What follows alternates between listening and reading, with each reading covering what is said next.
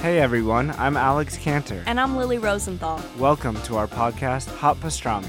We are coming to you from our favorite booth at Cantor's Deli here in LA.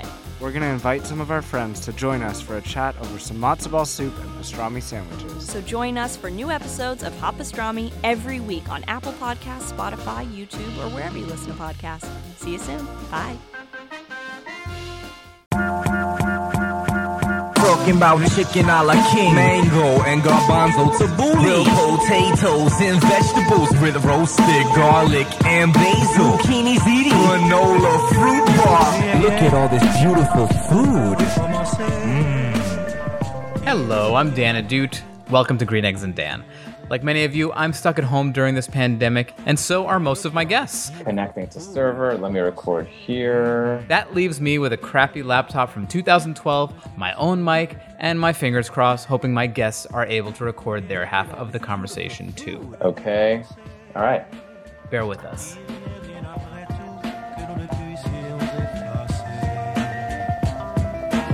Look at all this beautiful food. Hi everybody, welcome to Green Eggs and Dan. My guest today has become one of my favorite people, and we only met a couple years ago on the set of YouTube's Cobra Kai, where he brilliantly plays Danny LaRusso's nephew, Louie. Bret Ernst is a national headlining comedian. His hilarious comedy special, Principal's Office, just hit over 2 million views. You can watch it for free at bretcomedy.com. He was featured on Comedy Central's This Is Not Happening, is the host of the Jersey Boys podcast and the Gentleman Show. And he first gained notoriety in the Vince Vaughn documentary, The Wild West Comedy Tour. Bret Ernst, welcome to Green Eggs and Dan. Hello, Dan. Hello, Bret. First of all, it's Louie's. I'm his cousin. Cousin? If you would have read the scripts, you would have known that I was. All right, we'll fix that. I'm his cousin Louie. I'm not his nephew. I thought that you're like I thought his uncle's kid. Yeah. See, this is why. Oh, his uncle's kid would make you a cousin. Yeah. Yeah. This is why they're not bringing you back. Everything about you I don't like at first, and then it just grows on me. Which we will get into in a second, because you and I spent a long time in Atlanta together, and we ate a lot together, which I would love to get into. But first, I want to show everyone your fridge. Everyone, you can see Bret's fridge on my Instagram at StandUpDan. Your fridge. First of all, you are in quarantine with your mom right now. Yeah, I stayed down here in Florida. There was no reason to go back. So I've been down here since ironically, my last gig was at the Miami Improv, and I stayed here with her when it first started. You were with your parents too, weren't you? I was with my parents for 2.5 months. I just got back to LA. Yeah, so I just stayed here, man. So that's my mother's fridge. You're being a good son. So your mom's fridge, no disrespect, but there's nothing in the crisper. Why is there nothing in the crispers? Completely empty. I got to be honest with you, man. It's just been, I was raised by a single mother, and everything. Don't make this. Wait, depressing, let me bro. finish. Don't make this depressing. Everything's day to day. Okay. In our house, so it's like my mother likes to cook with everything fresh. Like she goes to the store every day. Right. Every day. That's cool. Well, I don't know how safe that is, though, during quarantine. Nah, it's fine. It's fine?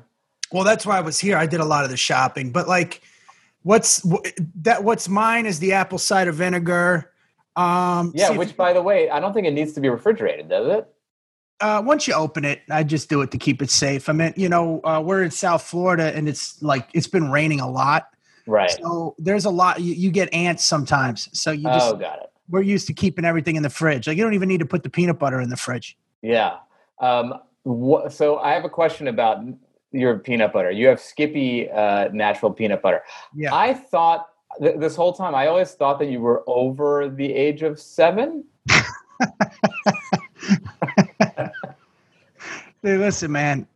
One of my favorite things on the planet is strawberry jelly and Skippy's natural peanut butter sandwiches. I'll eat like 3 or 4 of them and then drink a big old tall glass of milk. Oh my God, you are a child. You eat like a child. Is this a breakfast thing or a snack thing? It's like it's a late night thing. It's your late night. It's your late night craving. Yeah. Like when I'm cheating on my diet, I have a cheat day. That's one of the things I like to do. That's good. Do you cut the crust off? My mom does it for me. Oh my God. No, I like the crust. You like the crust. What were you going to say? Sorry, I cut you off.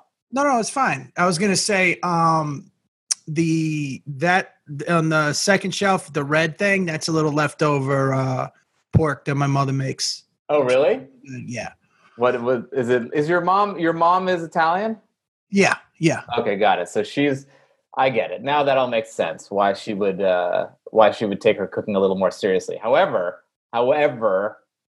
Mrs. Ernst, is that her last name? Russo. Miss Russo. Listen, yeah. What's with the chopped up garlic, the pre-chopped garlic in jars? That's mine again. Oh, it is. Okay. Yeah. So what I do with that is I like to take a scoop of garlic sometimes with a little bit of natural honey, and just and eat it. Oh, one of those like hippie live longer things. No, it's just good for you, man. It's the apple cider vinegar. I always do a shot on an empty stomach with a little fresh virgin olive oil. Yeah. And then fresh virgin or extra virgin? Extra virgin. All right. Fresh virgin sounds like a Game of Thrones. Like, bring me the. Oh no, I'm sorry, virgin. I confused that. That's the person we sacrifice to the gods. I meant extra virgin. All right. So the red pork is like a pork and a pork ragu. Is it a ragu? A Sunday ragu? It's a healthy. It's a pork, a little thinly sliced pork parmesan, pretty much. Delicious. Yeah, with a little fresh mozzarella, like a gentleman. Like a gentleman. But everything, there's the quick fix thing. I mean, I could tell you how I cook. Like, there's one ingredient here, which is my secret, which I'll share with everybody, which is on the condiment drawer. Okay. Mostly everything there is mine. Right over here. Yeah, all that stuff I buy. Now, that's the fresh peppers right there. The this sweet guy? pepper. Yeah. This guy? Yeah, that's good. I like those on like a salad or something when we make salad. Yeah. Down here, there's some more garlic. I see that. Yeah, that right there, that's that lemon juice, the Sicilian lemon juice. That is what I use to cut the apple cider vinegar before I go to bed. So like a lot of that stuff is just for quick, so I don't have to keep. But when we cook, it's a whole different ballgame. Okay, got it. So for the quick fix health stuff, you're like, all right, just a little dash from the. Yeah, this, because I'll do it 2-3 times a day, and it's just, I'm lazy. Okay, got it. And wait, so which one is your secret? These peppers? No, you just touched it. This guy? Yeah. Oh, Worcestershire sauce. Yeah, it's a very key ingredient in about 3 of the dishes that I make that are really good. I'll tell you why you like that. Okay, you're Italian. One of the main ingredients of Worcestershire sauce that people don't really know is anchovies. And anchovies play a huge role in a lot of Italian cooking. When I make a puttanesca sauce, I use anchovies. You cut them really thin, and they melt when you're sautéing them. Absolutely. That to me is the best kept secret of, because a lot of people, they think anchovies and they viscerally have a negative reaction, but they're probably my favorite little go-to secret weapon when I'm cooking. Well, why do you're on the right track there.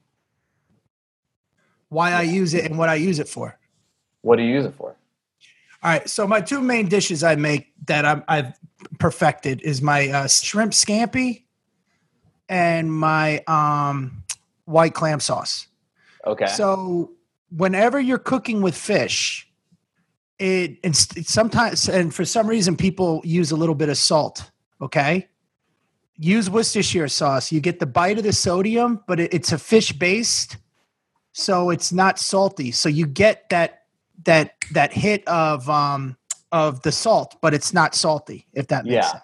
It's like an umami salty. It's got a savory feel to it. It's kind of like the Italian, let's say it's like the Italian version of soy sauce, because soy sauce is similar in that you get that salt, but you also get a lot of other fun stuff with it. Well, this is, I think it's white, like British that makes the Worcestershire sauce. I'm not sure. It is. I think it was a British thing. but it does. Put it in your fish, and you could taste it. It adds such a good flavor to it, but it's not overwhelming, and you get the salt effect. I love it. Now, last thing before we get out of your fridge is over here inside your fridge. I'm circling what I think is a can of whipped cream. Yeah, that I put in my protein shakes for a little bit of flavor. I told you most of that stuff is for when I train. So you train with fucking a can of shitty whipped cream? No, I just put a little bit of that when I make my my shakes, my protein shakes. It adds a little flavor to it. Just a little bit of wow. And then when the can's over, I use the CO2 or whatever it's called, and I get really, really high. Amazing. I also, another key ingredient that I have, you could see it's next to the garlic down there. Yes. And then I have two jars stacked, but another key thing to use, I put butter on my toast, but when I'm cooking, I use ghee, clarified butter. Yeah.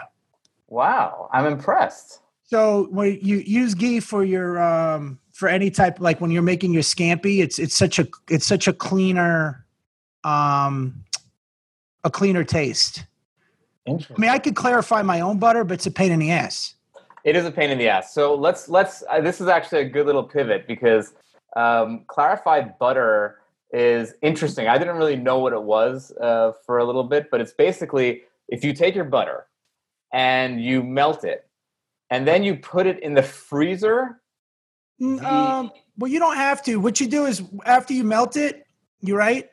There's a film that comes on top. Yeah, that's the milk deposit. The milk solids. Yeah. So you just scrape that off. Yeah. But on the bottom of the pan is like little granules. Yes. So then you just take the butter and you pour it into another container without the. You just don't want to get that silt looking stuff. Yeah. You probably know the technical terms. No, I mean it's basically the same technique. If you melt it and then put it in the freezer, what happens is I think the solids will get way more solid, but the butter will stay liquidy, and then you can just kind of pour it out, or the clarified butter part. Well, and it comes from India actually. A lot of the ghee is actually used in a lot of Indian cooking, but it's much healthier. That's the type of fat you want out of butter. You don't want the dairy fat. Yeah, the best way to describe it is it's kind of like if you've had really good buttered popcorn, that's the butter that they put on top is like that clarified butter because it doesn't have any milk in it. If you go get seafood, like what you put lobster in, when they give you the lobster tail and you dip that in that's clarified butter. And I use that's one of my favorite toppings, man. Like when I make my steak, I use that. You use clarified butter. Yeah. So let's talk about our history with food because we have what began as a contentious food relationship and then blossomed into you've become one of my favorite people to go out and eat with. Well, let's just say we both give off a first impression that it really isn't us, and yours is just this douchey, smug, jerk off guy, hence the mustache, and then right. You're like you're like I'm going to take you to the best place. And, I'm not a fan of people that, because let's be honest, most people that try and externally express themselves, there's not a layer of depth to them. The say nothing worse than there's nothing worse than a person that's not creative and thinks they're an artist, right? Okay, that's the end of the show. Bret, thanks so much for coming on. Well, okay. Let me come off as that smug dickhead guy, and you're not. I mean, you are, but you're not. Let's a little context here. Bret and I are on the show Cobra Kai, so we were living together. We were living in a hotel, separate rooms, but together. But I had a suite. You had a regular room, but that's okay. Yeah. Well, I started off as because I think I don't even know if I can talk about this. I'll ask the guys later. It's a joke. No, it's fine. But we,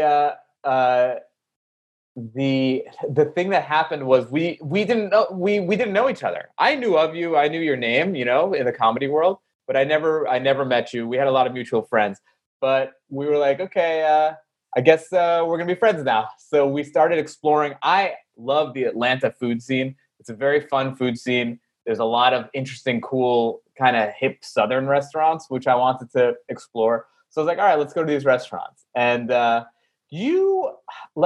can I put this? You are like a real, you're a very simple person, like almost like one rung away from special person. You have very simple tastes. You don't thirst for adventure in food. It's not that, Dan. I'm not into bells and whistles, man. Yes, you're not into bells and whistles. The key to cooking Italian food is its simplicity. You understand? That's the key to any good food is the simplicity of it. When you're overcomplicating, it's like overcomplicating a joke. Right. You're overselling it. Yeah. If you have a cereal restaurant, I've seen a restaurant, one of those asshole that they serve like all different types of cereal. Who the fuck likes cereal that much? There's always a hook. Just make if it's good, it's good. So go ahead, smart ass, simple. Simplicity is genius, Dan. That is very true, but it also depends on the quality of the ingredients. Okay, simple. That's everything too. That's why you don't see it. All of our shit's fresh when we cook. Yeah, you have a fucking can of whipped cream in your fucking fridge. I'm also drinking Bang energy drinks. You're drinking Bang energy drinks, and you're talking to me like you're fucking Lydia Bastianich, the grande dame of Italian cuisine. Like, no, that's not what I'm saying. I'm saying is that I put that in my protein shakes. Who puts fucking whipped cream in their protein shakes? I do. It adds a nice little flavor to it. Anyway, we went to like this like hipster like beer garden-y restaurant in like the like hip gay neighborhood in Atlanta, and we're sitting down there, and the menu comes, and Brett's like, I don't even know what these fucking what the fuck is a quinoa cake? What the fuck is? Well, no, dude, there was items on there. It's like this is served with something truffle over this, and our beef is sautéed and soaked in this, and just say, first of all, it's a very arrogant thing to do. Okay, nobody gives a fuck. No, when you get it, when you go to a good restaurant, they don't describe every ingredient. It's pretentious. Am I right or wrong? It's pretentious. To an extent, you are right. But for someone who has a higher understanding, it's kind of nice to know, what are the greens that I'm being served? Is it a little gem? Is it an arugula? What is going to come in here? Who was the farmer? Who farmed the arugula? Was he a nice guy? Did he have a mustache? Did he ride a bike and wear a scarf?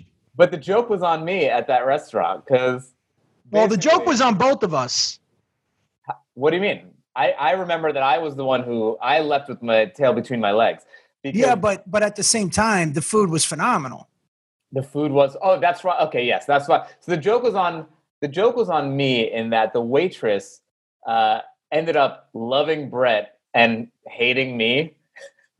Like, I was asking annoying questions like, I don't prefer beers that have too much hoppiness. Like, I like a balanced beer with enough hops to a ratio of wheat. And she's like, what fucking beer do you want, dude? And then Bret was like, I like Guinness. Do you have Guinness? And she's like, no. And he's like, Guinness. Guinness. Closest thing you got to Guinness. And she's like, all right, cool, I get that. So she loved you and hated me. But then the food, I feel like before the food came, you were like, this is going to be some pretentious hipster bullshit. And it was still delicious. It was outstanding, man. But, the one thing I take credit for is I'm okay with being wrong. But, I just don't like I said, I don't like the bells and whistles. I just wish that, they just said, look, in Dubai, I've traveled a lot of places and ate at some pretty cool places. All they say was this. I remember we went out and I couldn't even describe what was in the dish, right? Because they said, do you want this? And I said, what is it? I'm just going to let you try it. That's what they said. Let me let you try it. And if you like it, I'll give you more. And you're like, this is unbelievable. Yeah. They eat it, you enjoy it. You say, what is this? Not what we have are carefully selected cheese curds that were, just give me the food. You're overselling it. I'm with you 100%. But the burger was phenomenal, man. The way it was prepared was phenomenal. No, I'm with you. And frankly, I think I was the pretentious one at the dinner, not even the staff there, because it's annoying when the staff is pretentious.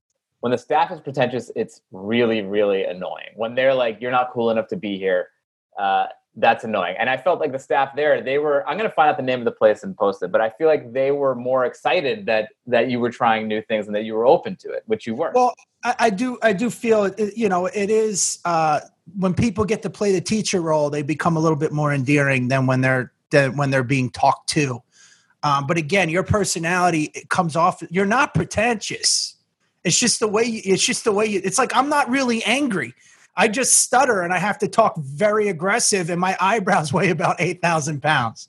So, you come off a certain way but you're really not. And like for you, you come off this way when you're not. It's just your aura. I don't know what it is, but it ends up being likable. Like that stupid fucking mustache you have. By the way, that's going to be the new tagline for this show. Dan and Dude, he ends up being likable. Yeah, but that mustache is beyond like. This mustache is ridiculous. For those of you who aren't watching the podcast, because I think I'm going to post this video, but I have a handlebar, a cartoonish bank robber from the 1800s mustache. You look like fucking Millard Fillmore or whatever his name was. Dude, you should call the Chops to connect it, please. That would be tremendous. There's nothing better than a podcast that just talks about things that you guys can't see, but I look great. Okay. Oh, I thought they could watch this. Can they watch it? Well, hopefully. I think I'm going to post these. Yeah. So hopefully you guys are watching this as well. But I was confused that you showed my refrigerator, and I thought that was the people could watch this. No, people are hopefully going to watch this. I will post a picture of my mustache alongside the picture of Bret's fridge. So we actually ended up having a system though in Atlanta where I would choose a restaurant, and then the next time you would choose a restaurant, and the next restaurant we went to was an amazing old school Italian steakhouse joint. Yeah, which is probably one of my favorite types of restaurants are old school Italian. Like whether it's old school Italian steakhouse, whether it's old school Italian, just like a red sauce place. Like they're so fun. You sit down, you drink, you order your cold martini, and you just feel like, I don't know, you feel like a character. I don't know, it brings out, I feel like way more machismo in places like that. I feel like I want to get louder in a place like that. Like the camaraderie is more fun. There's something about it. I don't know. It harkens like an old school thing. I do a show out of Vegas, and I get to interview a lot of chefs and stuff. And it's actually a gambling show, but it's disguised. It's a men's lifestyle. It's a gambling show disguised as a men's lifestyle show. Right. But, how to properly cook a steak. And again, man, the masculine palate is a lot different than a feminine palate. Here we go. Now I'm going to get canceled. I'm getting canceled now. No, it is. Women have more taste buds, and they say, but women tend to go towards sweeter things. It's a difference, and that's why a lot of masculine palates like smoky flavors, cigars. Right. And again, it's a generalization. It's not an absolute. So everybody relax. This is culinary fact. Agreed. I also want to make clear that these thoughts are Bret's and Bret's alone. I am a vehicle for them. Whatever. Anyways, so again, men are very simple. We're simple in the way we dress. There's not a lot of complications in the experience, right? Right. And that's something that the less hassle we're there. You know what I mean? The less bells and whistles we're there. I can't, and I'm not saying that it just bothers me. It just bothers me. So when you go to a steakhouse, like good Italian food, like I said, is not only the simplicity. That's where the ingredients count, by the way. So, what was I saying? That's the thing. If the more simple you make it, then you can't disguise anything. You better have the best ingredients there. Right. Like it's like if you go to a restaurant, you better not order a steak well done because they're going to give you an old piece of meat. It defeats the purpose of the steak and the cut of the meat. Right. But anyways, talking to a lot of these chefs, they discuss the male palate versus the female palate. So, there's certain foods that we gravitate towards. Like cooking a steak, it's simple. Again, there's salt, pepper. It's nothing complicated. 45 seconds on the grill this way, flip it this way, then stick it in the oven for 8 minutes. And you're done. Let it sit. That's it.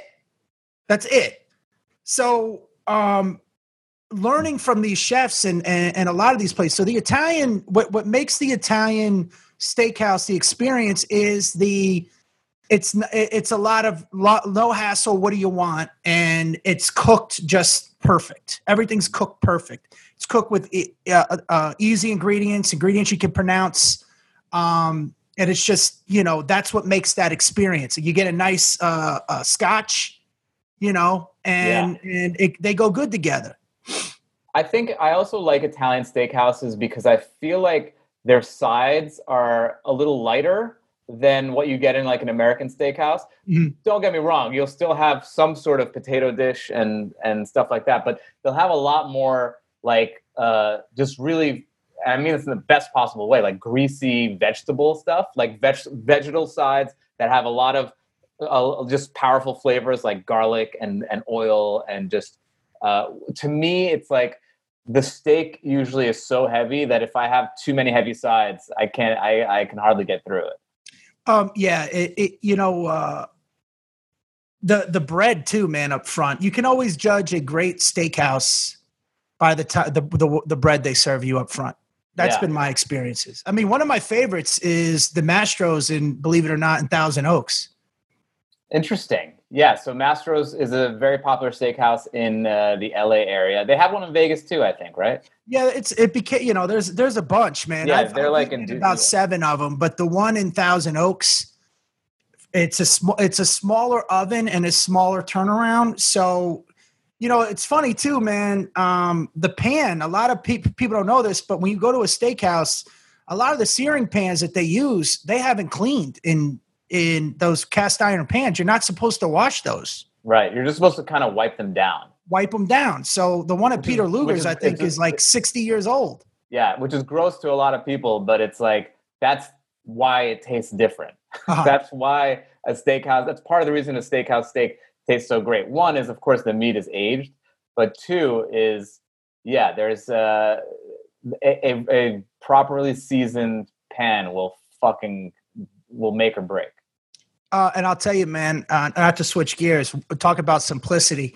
One of the best meals I ever had, I was living in North Carolina, and I went to a pig picking where they roast a pig in an oil drum. Oh, like a whole pig? Yeah. Oh, and awesome. This is real Southern cooking, man. And, that's the thing too, man. You can't duplicate. Like what makes Italian food so good is the passion that goes into it. But it's a love. It's like it's just something that in half of my culture, I should say, is I was raised 100%, but in that culture, food is everything. Yeah, my mom cooks. She wants to cook. There's like love in it. It's just a lot. Like they take it very seriously. I've always thought like the French love food. Italians are obsessed with food. It's a very different type of thing. I remember I was actually in Paris, and I was eating at an Italian at a pizza place in Paris that Josh Hield, our mutual friend, told me to go to, and it was very authentic Italian pizza. And the guy was like, one of the waiters was like, he was Italian, and I was like, so what do you think about the pizza here? He's like, it's good. It's good.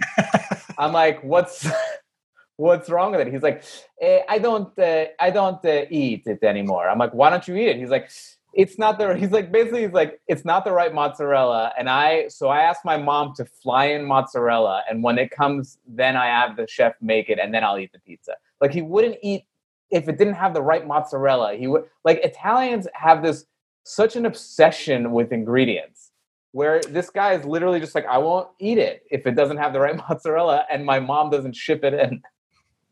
No, well, there is the Italian-American experience versus the experience in Italy. Yeah. Obviously. One of my favorite quotes, I brought this up. Well, first of all, to understand the Italian cuisine, most of it was peasant food. So a lot of Italian-American food, like there's a dish called gabbazzelle, which is like a sheep's head, right? Yeah. And the old school Guineas loved it, man. The mustache Pete guys, like, what you're wearing, but a little thinner. Right. They would bring this head to the table and, you see the fucking head, babies are crying, but kids are screaming and they're eating the cheekbones and the eyes and the gums off the teeth. But in New York, it was a very hard delicacy to get, like sofrita is like, it's Italian chitlins. It's right. By the way, Southern cooking and Italian-American cooking are very similar because we eat the shitty parts of the pig. From the knuckles to the intestines, like tripe. I don't know if you've ever had tripe. I love tripe. That's stomach lining. Actually, the funny thing is, I'm sorry to cut you off. I'll get back to you in a second. You're going to have to. I'll keep going. So No. Yeah. But tripe, I don't love tripe. However, the only tripe that I think is very, very good that I'll order if it's on the menu is Italian tripe alla parmigiana. Which is basically, it's like a tripe cooked in like a red sauce with Parmesan cheese, which to me, I don't know, like, cause like, I feel like tripe in Asian cuisine, like they don't fuck with it too much. They just kind of like grill it and just throw it on. And it's like very, very raw. Italians like really know how to finesse it. And Mexicans do a good job with it too. In menudo. Too funky for me. It's good to drink and eat if you're trying to sober up. Yeah, I know. But it's like, it's too funky. It's too funky and like organy for me. The Italian one though is mellow and delicious, and it's like a fun texture. When it cooks though, Dan, I don't know if you ever smelled it cook. Oh, it smells like piss because you boil it first to clean it out, and yeah, exactly. It's just awful. Yeah, well, that's the thing is a lot of cultures don't do that part of it, and it just comes out a little gross. But again, the idea behind it. So, you took whatever good parts of the pig that the rich people took, they threw it to the peasants and they just made a meal out of it. Right. So that's why the bells and whistles shit is fake. Like once something was considered shit food, now they're like, and now it's like, no, dude, like my grandmother knew exactly. My grandma used to have the fucking eels swimming in the tub. To eat, the 7 fishes that you do on Christmas Eve. No way. When she was younger, yeah, they would chop the thing off. My mom would tell me they chop the chicken off, like because it's peasant shit, man. Yeah. Chickens in the yard. Go ahead. It's interesting because here's what happened though when Italians came to America, because I feel like the poorest Italians that were living in Italy were the ones that came to America, right? Pretty much, so yeah. They really had nothing. And the guys that were fleeing the government, yeah. Right. So they really had nothing. And then they came here and they started becoming something of themselves. They started making money and they could suddenly afford meat, which they couldn't really afford back in Italy. So I think that's one of the reasons why in American Italian cuisine, you get things like fucking big ass meatballs. Your meat to starch ratio in Italian American cuisine is way higher than what you get in Italy. And if you go to Italy, you're still not getting that much meat on the menus. But that's true, dude. My mom would tell me, like, my grandmother came from a family of 11, I think, or 10, and then you have to cook for fucking 14 kids with no money. So there's a lot of starch. It's the same reason why the Irish eat potatoes. Exactly. You got to fill it up with starch so you don't die. And that's my analogy with the cooking. Okay. Now I'm going to tell me if you get this analogy. Okay. Bring it back. Let's go. Okay. Did you ever see Robin Hood, Prince of Thieves? Yes. Okay. Remember when he says, I would rather have one man defending his home than 10 trained soldiers? Yes. Okay. Italians cook like they're defending their home. Explain. All right. It's like everything depends on this meal. I can't explain it. And it's every time, like your grandmother cooks, any of them, it's like, I am about to feed you and you're going to sit here. And especially like if you have a guest over, there's nothing more awkward than somebody who's about to eat something and everybody's staring at them to see how they like it. It's true. Yeah. Italian. And then you're hearing these stories of other meals while you're eating a meal. It's true. Italians cook like every meal is like the final dish on MasterChef that they have to make to win the competition. And they'll do it in 5 minutes. They'll just throw shit together, right? So and it's just there. Oh, if you're gonna, here's a little bit of if you're gonna get canned tomatoes, okay? There's 2 that I love. Pastene, Pastene, kitchen ready tomatoes, and the other one is 6-in-1. It's called. You can get them at any good Italian market. Don't ask me what type of tomatoes they are. I just know that those 2 gravies are phenomenal. If you're going to use hot tips, Brett's hot tips, everyone. It's probably I imagine it's a San Marzano tomato. Possibly, probably. I mean, one is from California, and I know that they use a lot of those seeds. Even their wine came from Italy because the climate is very similar to Italy. It's it's an arid climate in California, but a lot of the seeds that they brought over, they use for the wine and the grapes and even the tomato. Yeah, but the tomato stuff, man, there's something about Italian tomatoes. I don't know if it's the fucking volcanic ash of Mount Etna or like the soil is just fertilized with like dead Roman centurions from back in the day. It's got a flavor and a sweetness to it that's very, very hard to reproduce. But I do differentiate between the Italian American cuisine versus cuisine from Italy. Everything in Italian American's red. Yeah. Red. And the tomato, like you go to even, you know what I would love to do with you, bro? All right. What's that? I would love to take you down to South Philly for their Italian food festival. Ooh, that would be fun. I had a crazy Italian, it was like a pork sandwich with a broccoli rabe in Philly that I had to like wait online for. Was it at John's? It was like in a real shitty neighborhood. Well, South Philly's, I mean, there's a lot of hipsters there now, but like the good news is a lot of guys are getting out of jail now. So the neighborhoods are starting to get back to like the way they used to be. Oh yeah. Thank God. Now all the convicts are back. That's what we needed. A lot of those guys were good guys, man. Okay. No, right, but I'm saying the food, the food is starting to get look, I will say that South Philly, the food, there's still a sense of that community there. Yeah. And between the pork store and my dearest friend owns Ionelli's, which is right on Passyunk. But what I was gonna say, there's differences there too. Like what they do down there is called, it's a crab gravy. So it's blue crab that you made with like a tomato sauce over pasta. Unbelievable. Wow, I've never heard of that. And they also do tomato pies, which is basically a pizza, but with not a lot of there's no cheese. It's like a tomato base over the bread, right? With cheese sprinkled on it a little. Yeah. Another good place for that is Ionelli's makes it great. Now, what's great about this place, Dan, is that it's been over there 100 years. But this kid Vinny opens up when he wants to open up, and he just tells people I'm open. And there's a line around the block. And it's funny because people will Yelp, like people will try, like the little hipster foodies that live in the area now. Yeah. They'll go there and they'll be like, I really wish they had proper hours. They're never open. And he would answer their Yelps. He would go, well, guess what? Now you're never getting anything. Don't ever step foot in my store again. It's so good. Hilarious. He could give 2 shits, man. I love it. And his cousin owns the pork store, and then they own a water ice store, and they just been in that area forever, man.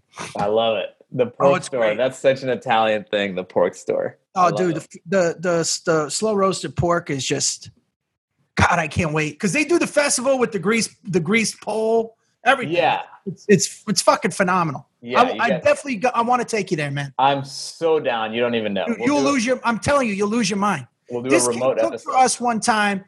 okay, I was performing at the Punchline in Fishtown over in Philly. And so me and another comedian, we were going over there. He's like, come over. I'm going to make you, come over, we'll eat. This is what he made. He made filet mignon calzones. He made 2 tomato pies, chicken cutlets, about 50 steamed clams, made the crab gravy. Then he made a regular tomato gravy because one of the comics eats like a fucking 12-year-old. And it was just the 3 of us. Wow. It was unbelievable. I love it. Yeah, Italian. I'll have you open for me when we go. Dude, just let me be your road manager, please. Okay, I'm gonna get to these questions now that I ask every guest at the towards the end of the show, and we're just gonna go through them. Number 1 is, what is your earliest food memory? My earliest food memory, I have 2 actually that stick out.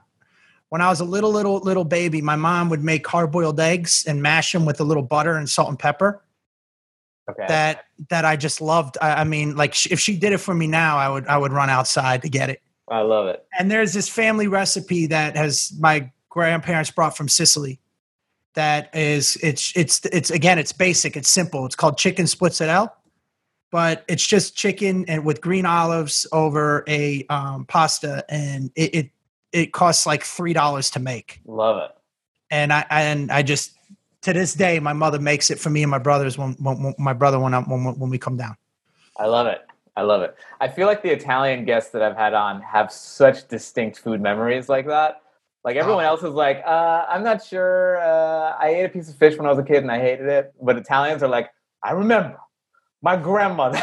Well, you know what it is too? What I loved was sleeping and you smell them cooking, man. Like the house, my Aunt Terry's house, she made her own pasta. Everything was fresh made. Like my mom made sausage and peppers yesterday, just on a whim. And the whole house just smells amazing. Everything smells like food. It's fantastic. Yeah, I love it. I used to love sleeping and and you smell everybody cooking and when you wake up, it's like that Folgers commercial, but with pork instead of coffee. Smelling fucking tripe. What is your death row meal? Absolutely 200% chicken spuzzarella. My mother's chicken splits. I don't even know if that's a real dish. I just know that it's been in my family. That's absolutely. I mean, what do I get? That's the other thing. Can I get? Because I would eat how many courses? It's a very liberal jail. It's run by all the officers are Michelin-starred chefs. You can get whatever you want. Okay, so here's what we'll do. We're definitely doing a chicken spuzzarella, right? My mother's making it because that's a fond food that I want to remember when I close my eyes. Right. And then I would also do a white clam sauce. Nice. And then maybe a nice rack of ribs, man, and then for dessert, apple pie and ice cream. I love that, man. You're going to fucking die of a heart attack before they give you the electric chair. And that's it. What is the best high-end meal that you've ever had? Again, man, it ruins it for me. Now, what's funny? The first thing I can answer right away, I grew up with everybody can cook. It's like I go to a restaurant, I'm usually disappointed. Okay, so is there a worst high-end meal you've ever had? Like you just fucking spent so much money. I don't want to get into details, but I was working on a project where they invited the cast, and this guy was like, I was able to eat like this $200 Kobe beef burger. Okay. And it was good, but it was like, dude, really? Like, $200 for a burger. It was, I don't know, man. It was the way they made it. I'll tell you what I liked that I never had was the foie gras. Foie gras, yeah. Yeah, that was pretty good, man. I that was really good. Yeah, foie gras is awesome. You're stuttering, yeah. I started stuttering. I couldn't say it. Foie gras is fantastic, and it's like that is the opposite of Italian food because that's just like rich people food. Is it really? That's like I heard it's terrible. Like they choke the goose or whatever? No, yeah, they choke them out. No, they force feed the goose so that its liver develops like a little disease that makes it really fatty. That's terrible. It's pretty fucked up, but it's delicious.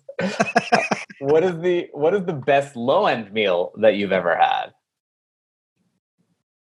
Oh, not counting what I eat at the house?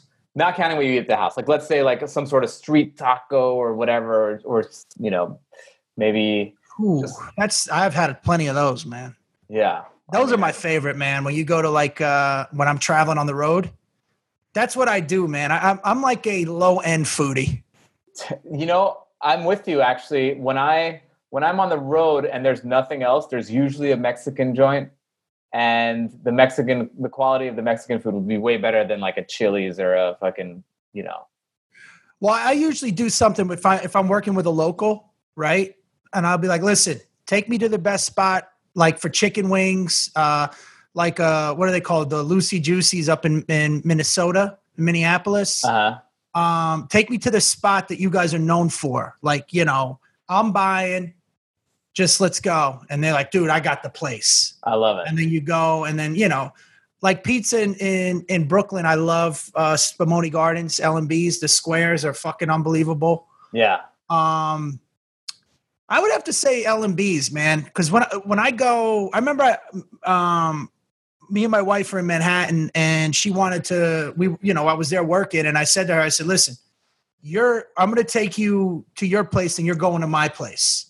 And her place, we went to Beauty in Essex, I think it's called, where like the front. It was great, Yeah, but it was a lot of bells and whistles. It was too many bells and whistles. It's annoying. Yeah.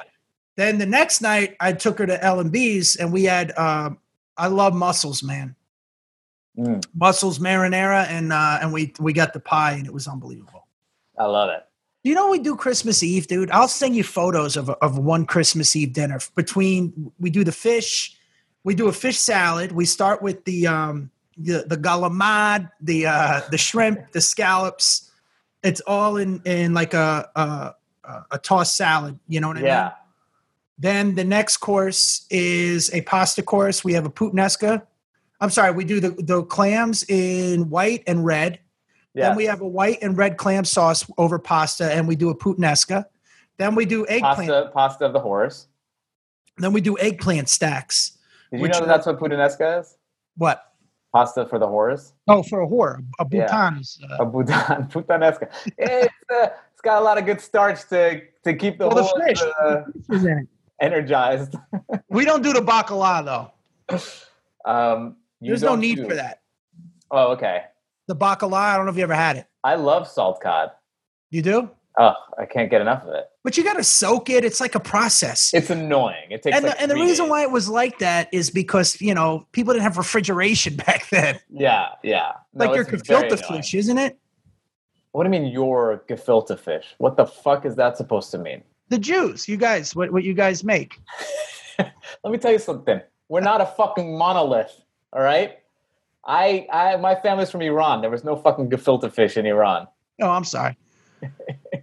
No, don't be sorry. It's a very good thing that we didn't have gefilte fish in Iran. But all jokes aside, isn't it the same as bacala? Isn't it like no, gefilte fish is more like pickled, I think. It's like they basically would chop up all the fish and then put it in some sort of fucking weird formaldehyde pickling gel. Dude, my aunt makes these langostinos in like garlic butter.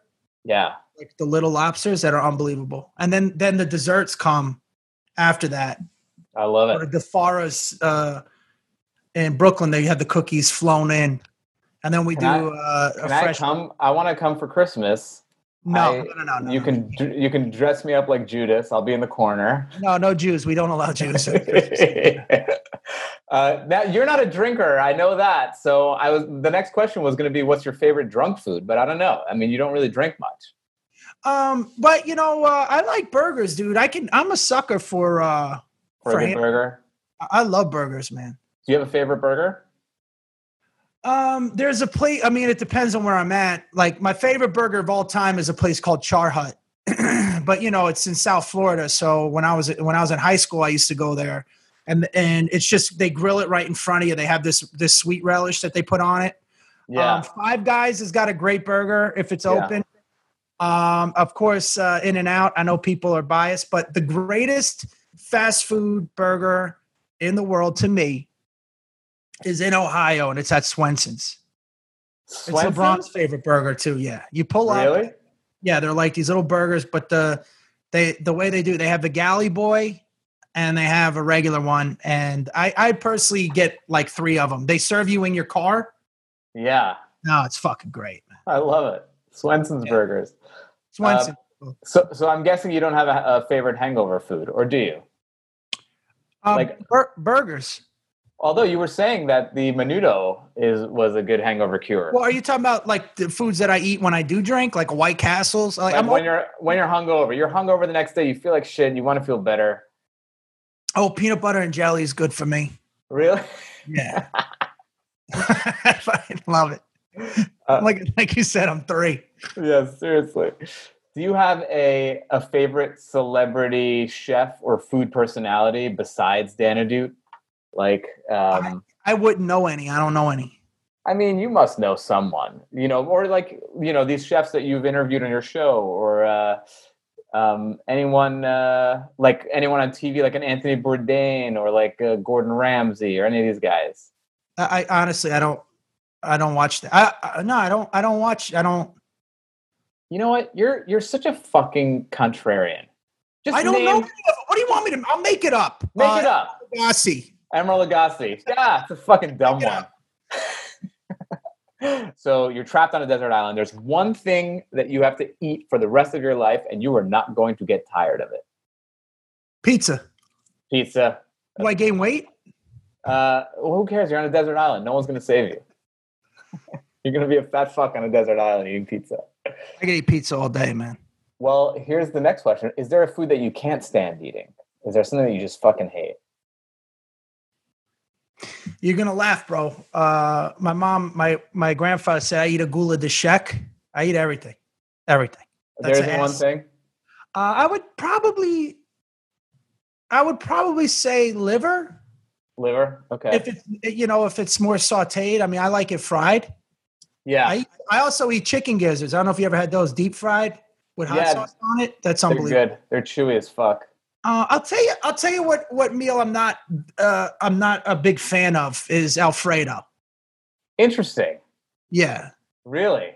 Yeah, it's like it never ends. Like there's always, every time you think you're done, there's more in there, and it's just like certain Alfredos don't do it for me, man. And I can't, and I'm not a big wine guy. I don't drink wine. It's funny. I associate Alfredo with my childhood because like we used to go to this Italian restaurant and they had it, and I fucking loved it so much. And it's just like, it's like kind of cheating though. It's like, let's take 75 cheeses and just melt them down and, but it is very dense and it's a little much. It's not like I dislike it. It's not like everybody likes it. I'm not a big fan of it. Yeah, I get that. I'm okay. And the wine, like I said, people always like, I hate that, man. How do you not like wine? It tastes like pennies to me, man. I don't think I have a palate for it.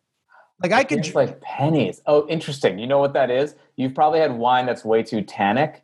So tannins basically give it that kind of, in the extreme, it feels like there's like cotton on your tongue, and it adds like a tinny flavor to it. So maybe you just maybe next time we go out, I'm gonna get you a wine that's very low on tannins and more fruit forward, and I think you'll like it. The only one that I had that I like, it's a Bordeaux, something. Yeah. Yeah. So I think that it's like a mix of wines. It's like a bunch of reds. Is it a Bordeaux? Yeah. Bordeaux's a mix. Bordeaux's something a blend. Like that? I think here's the problem. Italian wines, a lot of Italian wines are kind of sharp, especially on the fruit, like a Chianti or something. So I don't think that's your type. I think you need something that has a lot of oak, a lot of wood flavor. You like those woody flavors like Scotch and stuff like that. Yeah, dude, I love Basil Hayden. I love Scotch, man. I think it could be too. Is my mom when we were younger, she had this is a very Italian thing to do, but she had the priest over and the nuns, and she made dinner. Yeah, and they were drinking wine. And I grew up with those two shitty jugs on the table with the guy's face on it. Yeah, the shitty Chianti. And I was like 5, and I just got into the wine and just threw up all over the driveway. And I don't think I can go near it. Maybe that's got something to do with it. You threw up the blood of Christ in front of the priest and the nun. Well, no, that was the sacrificial Jew that we drained in the basement. That's what the red stuff is in the fridge. That's what the red stuff is. Don't confuse it. Okay, now my favorite question, which I feel like you are going to have a lot of opinions on. What is your restaurant pet peeve? Wow, man. I mean, because I was a server too. Oh, so you got it's funny, man. I mean, sometimes pretentious is good when it's genuine. You know what I mean? Yeah. It's like alt comedy. Alt comedy's great when it's what the alt comic is. Right. You know what I mean? But it's when people are trying to be that, it makes it worse. Like I would rather have somebody just, I hate the pretentiousness. I hate fake pretentiousness. Yeah. Because true pretentiousness isn't smug. It's more like, look, this is what I like, and this is what's good. Don't do this, because this has, like what you just described about the wine. Yeah. And it helps that I know you, but like, that's not pretentious. That's actually coming. If it's coming from a good place, you know what I mean? Then but I hate the pretentiousn's of a meal. I just like you don't know? Like that. Well, when they're like, and then the people at the table are like, but that bothers me when the waiter is smug. Yeah, I'm with you. That's a good one. I just, what it is though, and look, I'm not the smartest guy in the world, but I feel that's very clear. That I think that's coming across. I think my audience gets that. I hope they realize that. But nerds, the problem with nerds, everybody gives nerds a pass, but there's some of the biggest fucking condescending bullies on the planet when it comes to, like, they think because they're smart that they should be able to shit on people that don't know what they're talking about. Right. So I'm a nerd's worst nightmare in a sense because I see through the bullshit, Yeah, yeah. But there are some people that, like, especially women that these ideas are Bret's and Bret's alone. Go on. That have voiced to me that, like, they keep more quiet because of manners. Right. But it's almost like they talk down to everybody. But everybody, it's like, dude, it's not that. It's like, you ever see a person do a joke that they think is so brilliant because they use a random reference that, like, that no one gets. It's like, dude, not. But yeah, maybe it's an insecurity of mine. I don't know. No, I'm with you, dude. It's kind of the food equivalent of tech support guys. Like, tech support guys are like, you don't know what to fucking do, and you're like, dude, yeah, you're better than me at this. Don't be a dick about it. Like, I don't know, so fuck you. That's why I'm here. That's why I'm paying you to fucking guide me through this. Don't be a dick about it. The blue collar equivalent is the mechanic that, like, talks to you like, dude, listen, man, I write dick jokes. I don't know what the fuck this means. I don't know what fuel injection is. Help me here, pal. I mean, stop. There's things I know that you don't know. Yeah. But to me, a meal is a time for people to laugh and have fun. I believe it or not, I hate people with really good manners. That are like, and it's just to that, it's like, I don't know. I think it's more people should be having fun at dinner and talking and laughing, and it should be 2-3 hours. 100%. You know what I mean? And it's just a good way to bond. So I don't know if that counts, but, like, sometimes etiquette bothers me. I'm with you. I get that. Does that make sense? Absolutely. Especially when people are holding it over you. Like, you're supposed to do it. Like, it's like, fuck you. I'll use whatever spoon I want to use. Yeah. Or, I don't know. That's why my wife hates me, kicks me under the table. So our last question. What is the first restaurant? How many last questions do you have? Last 5. Our last question is, what is the first restaurant that you are going to visit after quarantine? If after quarantine, what's the first place you would love to go to eat? Well, I already went. Oh, yeah, you're in Florida. Shit's open in Florida. Shit's open, man. Yeah. Well, what was the first place you went to? It's La Spalda's. It's a sub place that I love, man. Yeah.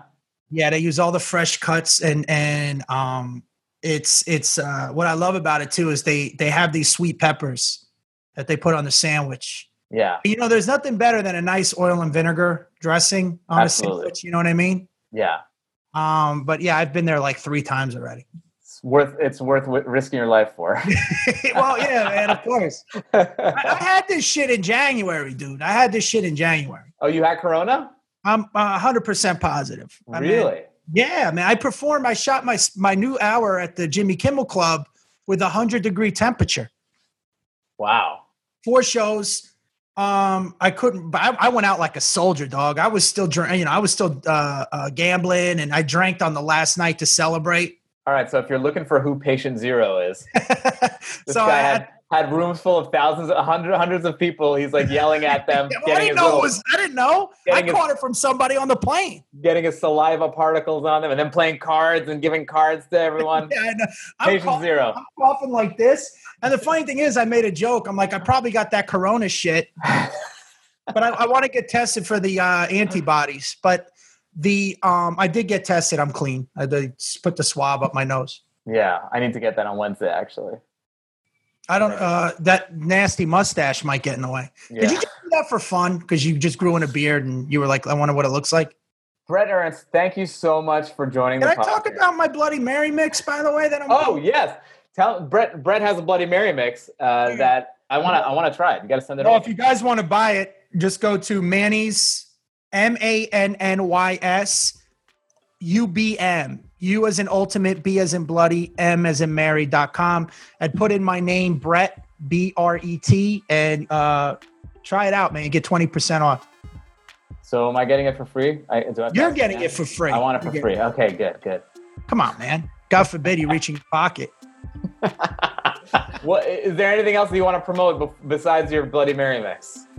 No. Oh, well, if you guys want, check out my 2 days ago, I hit over 2 million views, man. Congratulations. On my hour special. So if you guys want to watch it, I already released it for free during the quarantine. But go to Bret, BRET, Bret with 1 T, comedy.com, and you can watch it there for free. Awesome. Good quarantine watching. It's a fantastic special. Bret, thank you so much. I love you, bro. I love you too, brother.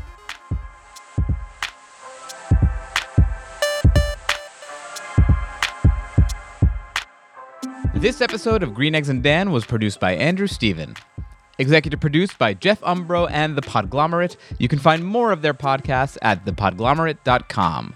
The theme music is Beautiful Food by Idan, and interstitial music is by Breakmaster Cylinder.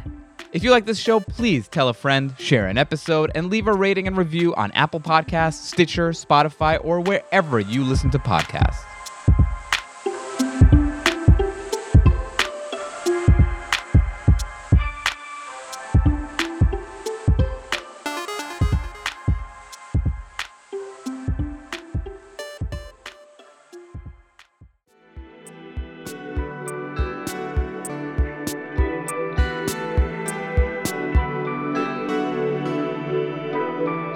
The Podglomerate, a sonic universe. Seeking the truth never gets old. Introducing June's Journey, the free-to-play mobile game that will immerse you in a thrilling murder mystery. Join June Parker as she uncovers hidden objects and clues to solve her sister's death in a beautifully illustrated world set in the Roaring '20s. With new chapters added every week, the excitement never ends. Download June's Journey now on your Android or iOS device, or play on PC through Facebook Games.